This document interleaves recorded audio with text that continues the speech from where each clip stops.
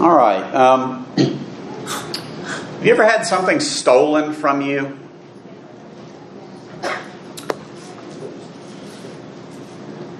It's a pretty nasty feeling. We've had a car stolen early in our marriage. Not fun. Okay. I've had my wallet stolen more than once, which means I've also had my identity stolen more than once.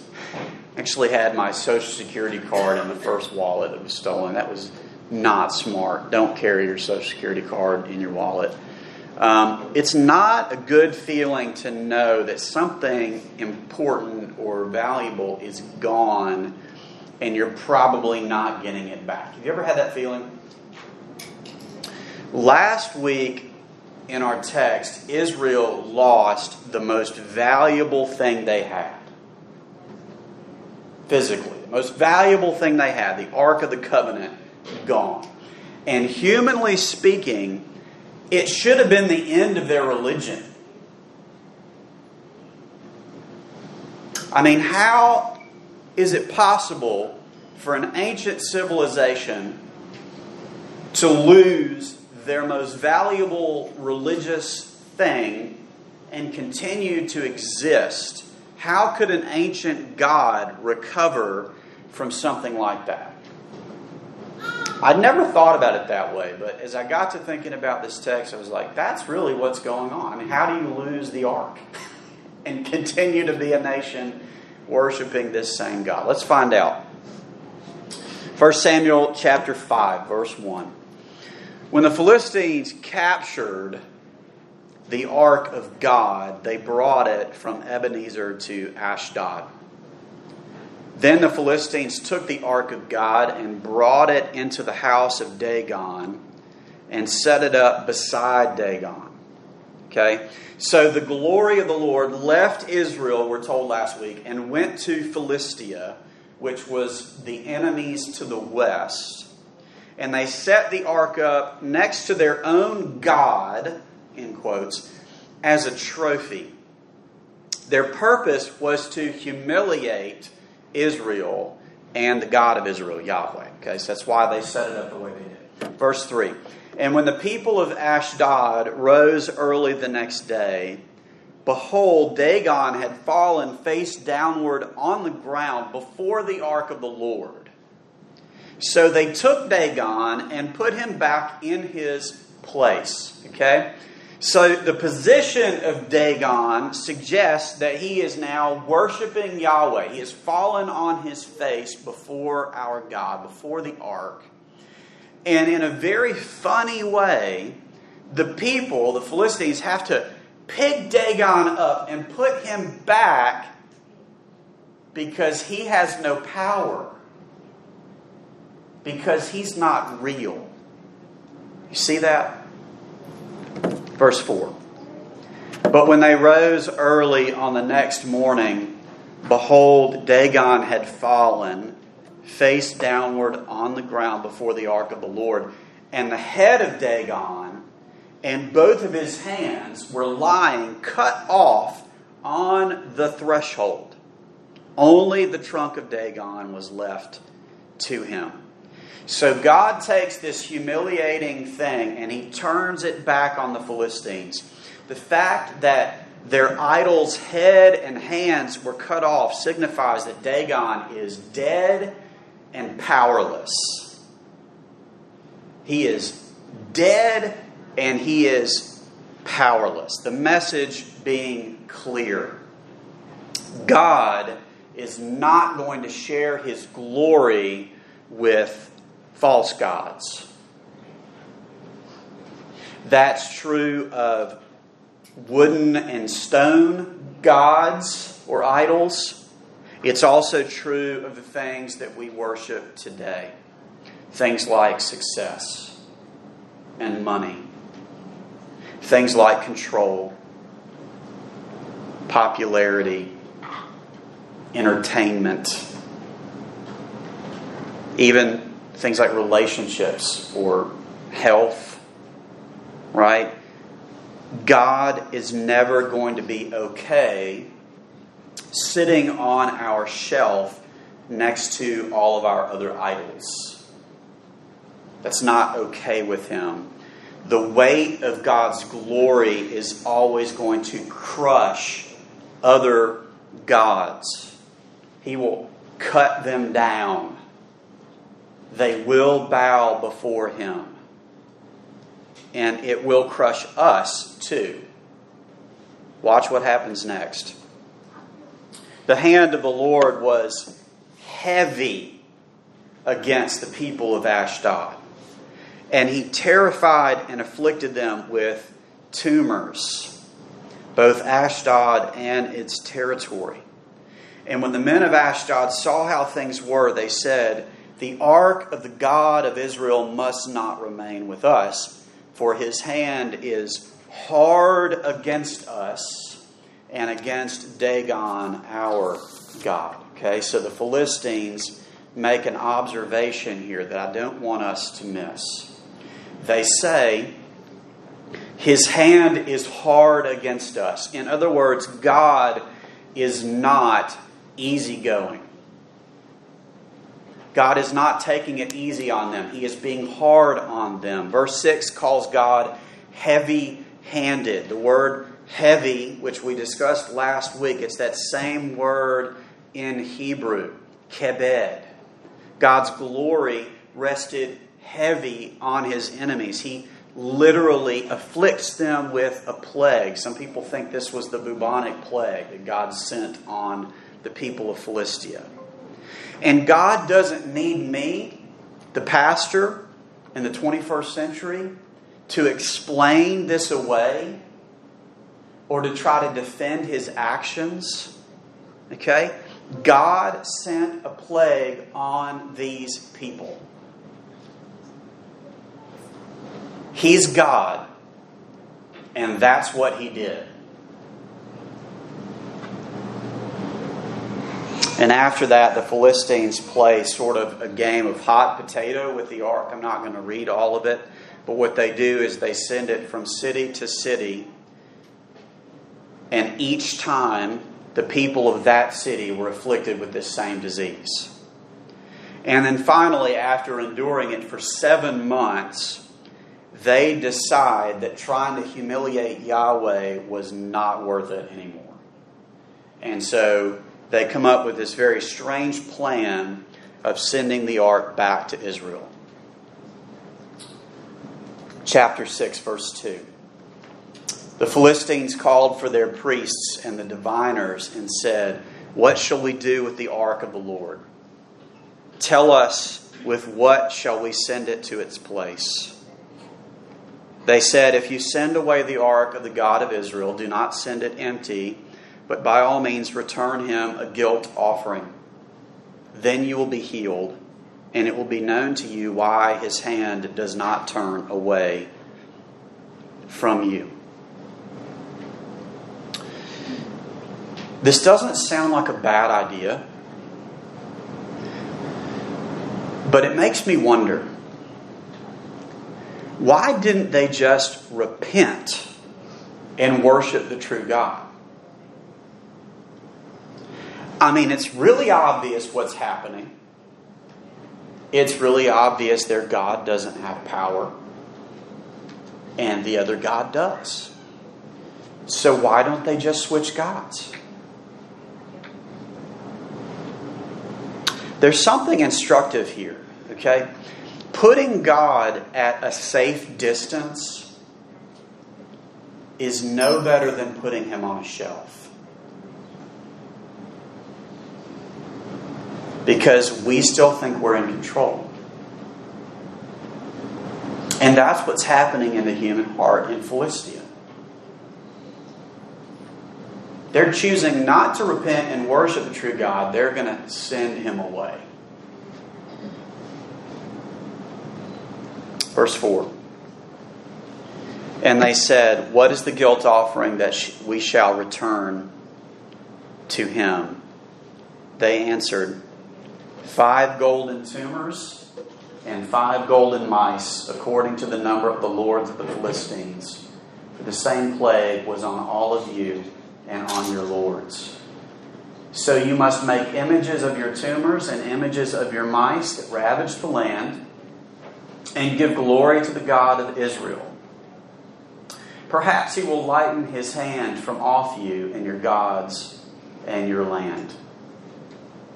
Why should you harden your hearts as the Egyptians and Pharaoh hardened their hearts?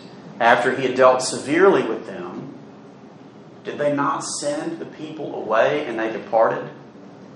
Now then, take and prepare a new cart and 2 milk cows on which there has never come a yoke, and yoke the cows to the cart, but take their calves home away from them. And take the ark of the Lord and place it on the cart and put it in a box. At its side the figures of gold, which you are returning to Him as a guilt offering. Then send it off and let it go its way and watch. If it goes up on the way to its own land, to Beth Shemesh, then it is He who has done us this great harm. But if not, then we shall know that it is not His hand that struck us. It happened to us by coincidence. So maybe they haven't learned the truth here, okay? This is a really interesting plan. What they're doing is they're testing to see if Yahweh is really punishing them. They know about what happened to the Egyptians. Did you notice that when we were reading? They know what happened with the plagues and Pharaoh hardening his heart. And they don't want to make the same mistake. So they decide that the way to do this is to test God. And they've really stacked the deck against God, okay? What do you think would normally happen if you separate 2 milk cows from their calves? Where do you think they're going to go?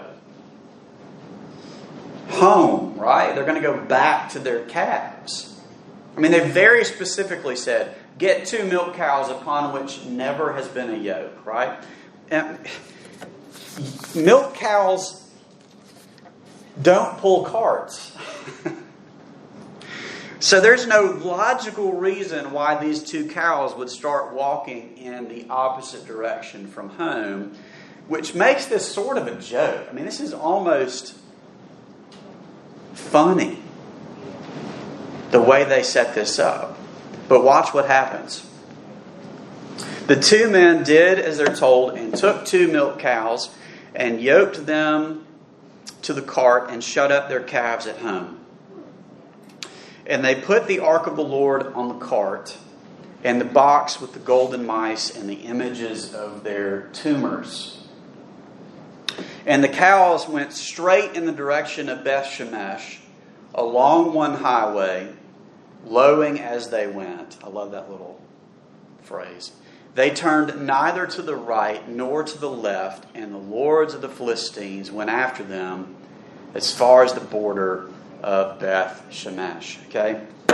Brothers and sisters in Christ, God doesn't need us. He doesn't need us. God let the ark be captured. And then, all by Himself, He got it back home. Literally needed no help. He doesn't need our help. We don't need to be worried about God's glory. He's got it covered. He has it taken care of. He does not need Mike. He does not need you. We need to be far more concerned or worried about our own response to this God.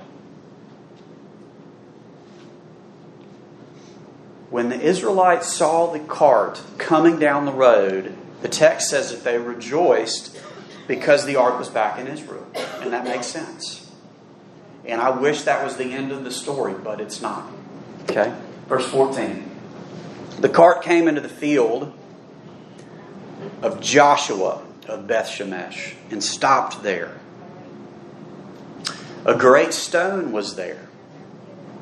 And they split up the wood of the cart and offered the cows poor cows, right? As a burnt offering to the Lord. And the Levites took down the ark of the Lord and the box that was beside it, in which were the golden figures, and set them upon the great stone. And the men of Beth Shemesh offered burnt offerings and sacrificed sacrifices on that day to the Lord. And he struck some of the men of Beth Shemesh because they looked upon the ark of the Lord. He, that's God, struck 70 men of them, and the people mourned because the Lord had struck the people with a great blow. Then the men of Beth Shemesh said, "Who is able to stand before the Lord, this holy God? And to whom shall he go up away from us?" And so they sent messengers to the inhabitants of Kiriath Jearim, saying, "The Philistines have returned the ark of the Lord. Come down and take it up to you." So the chapter's building to this. This is the surprising part of the story. Okay? And I can't read this without thinking of Indiana Jones and the Raiders of the Lost Ark. Okay? And if I'm too old and you haven't seen that, forgive me. But the scene at the end of the movie, they open up, they found the ark, right? And they open it up, and the angel of the Lord just melts the faces off all the Nazis, right? Really strange, powerful scene. But these aren't Nazis, okay? The ark is back in Israel. Why is God killing His own people? Again. Why is He still being heavy-handed? Because that's the purpose of this story. We expect Him to do it to the enemies of Israel. We don't expect this. And the short answer is because they get the ark back and then they immediately break at least 3 Levitical laws. Okay? They sacrifice cows instead of bulls. Broke a law. They parade the ark around instead of covering it like they're supposed to. Second law broken. And then some of them apparently, we think, based on the text, were stupid enough to actually look inside the ark. And so God kills them. But the big picture here, I mean, that's what they did. But the point is that God is holy. He may be their God, but He is still holy. And God is not okay with indifference to His holiness. Do you see that He was just as dangerous to the Israelites as He was to the pagans? God is not easygoing. In other words, God is not safe. All of our children have read, or we've read to them, the Chronicles of Narnia. And in The Lion, the Witch, and the Wardrobe, there's this great conversation between Susan and Mr. Beaver. The beaver is explaining to Susan that their king is a great lion named Aslan. And Susan is surprised to find out that Aslan is a lion because she assumed that their king would be a man. And so she's nervous about meeting a lion. And she asks Mr. Beaver if he is safe. And Mr. Beaver responds by saying, "Of course he's not safe. He's good, but he's not safe. He's the king." We've been spending a lot of time in the Old Testament. And there are some really hard stories. There are some really interesting stories as we've gone through Judges and now Samuel. But please don't forget, this is the same God. God does not change. They were not worshiping a different God than we are. There is no difference between the character of this God and the character of Jesus. They are one and the same. Jesus is not safe either. I've got a book in my office by a guy named Jared Wilson. And the entire book is devoted to this idea that the Jesus of the Bible is not the Jesus of our culture. The book is called Jesus, or Your Jesus is Too Safe.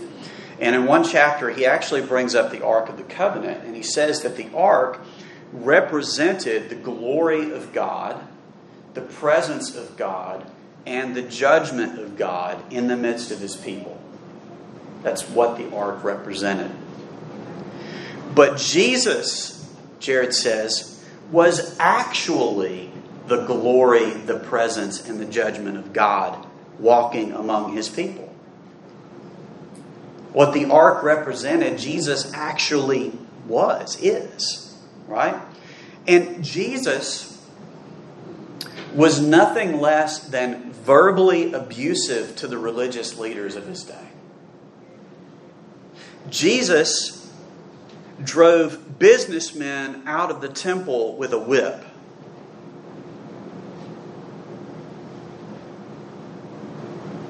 Jesus revealed to us God's grace and His patience and His compassion as well. Absolutely. But Jesus was no less than the glory of God walking among us. And we've got to get used to this idea that God, the God of the Bible, is both holy and merciful. He is both just and gracious. And we actually do see both of those things in 1 Samuel. These people were all guilty of either rejecting God or treating Him with indifference. They tried to humiliate Him, or they ignored His instructions. Which means, justifiably, things could have been much worse. But instead, what God chose to do is He wrote a story for us that's been preserved for a few thousand years. This story again bears the marks of Jesus. And I want you to see it because it's so beautiful to me when you unpack it. And I love the Old Testament for that reason. Like every little thing, it's like you can figure out how it connects to Jesus. Listen to this, okay? They mishandled the glory of the Lord, and so did we. The wrong sacrifices were made on that day. But one day God's Son would be sacrificed in our place. They put the ark on display on top of a great stone, just as God's Son would be placed high on Calvary among criminals. They tried to humiliate the God of Israel. And at that time, God didn't let it happen, but one day He would. Our Lord Jesus suffered the humiliation of the cross, which is how it's described.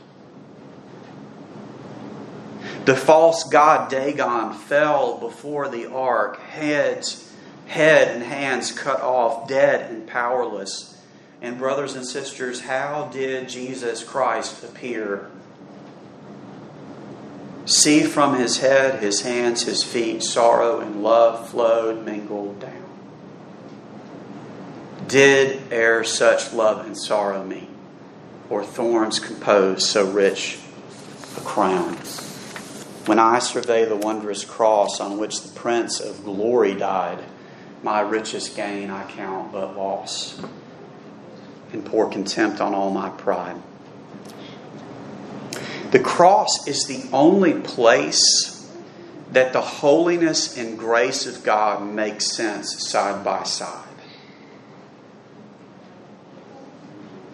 How can a holy God deal with people like me?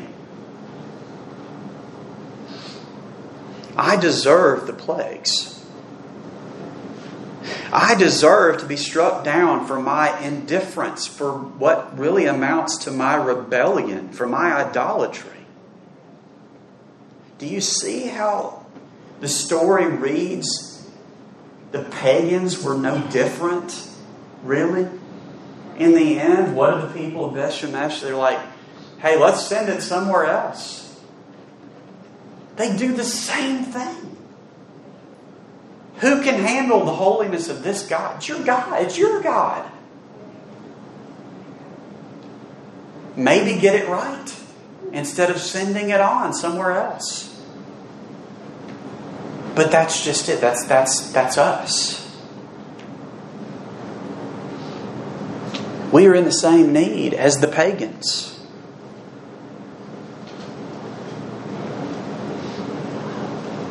Do you know your heart?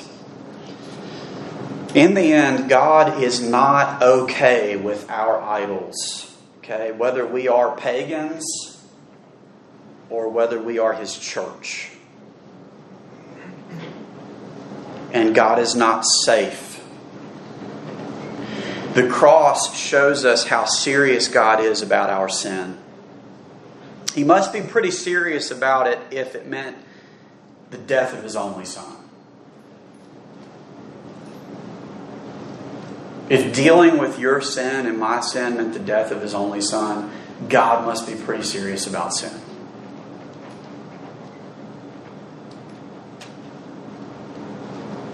More than that, God's anger for sin fell on Jesus. Okay, do you see that? God was heavy-handed with His own Son for us. He did not go lightly on Jesus. Okay, the cross is like, if you think God is easygoing, the cross destroys that notion, right? Heavy-handed. His own Son, who had done nothing wrong. That's the plan of salvation that we are here to celebrate. He is not safe, but He is good. Listen, I don't know where you stand before God today. I don't know what your situation is with Him. I don't know what you think of Him. But I do know what He thinks of you. Not specifically you, but I know that you fall into one of two camps. You are either safe in Jesus this morning, or you are not safe at all. And Jesus is offering us free of cost, okay? No bargaining required, no righteousness required. There's no entrance fee to the kingdom, right? There's no cover charge here. The only way to avoid the heavy hand of God is to receive Jesus empty-handed. That's it. I can't give you anything else, right? If I try to overcomplicate this or speak too much to it, it confuses you. Trying to earn God's grace is the same thing as rejecting it. God is either going to be heavy-handed with you, or you will receive Jesus with empty hands. That's it. Repent and believe, for the kingdom of God is at hand. Let's pray. Gracious Lord Jesus, fairest of all, the Prince of Glory, we thank You that You took what we deserve in our place. We cannot earn it. We can only receive it. And Father, I pray that You would give us grace to receive it now. We do not deserve Your love. Nothing we ever do could replace or add to it. You are our hope. You are our living hope. And we rejoice in you alone. In Jesus' name we pray. Amen.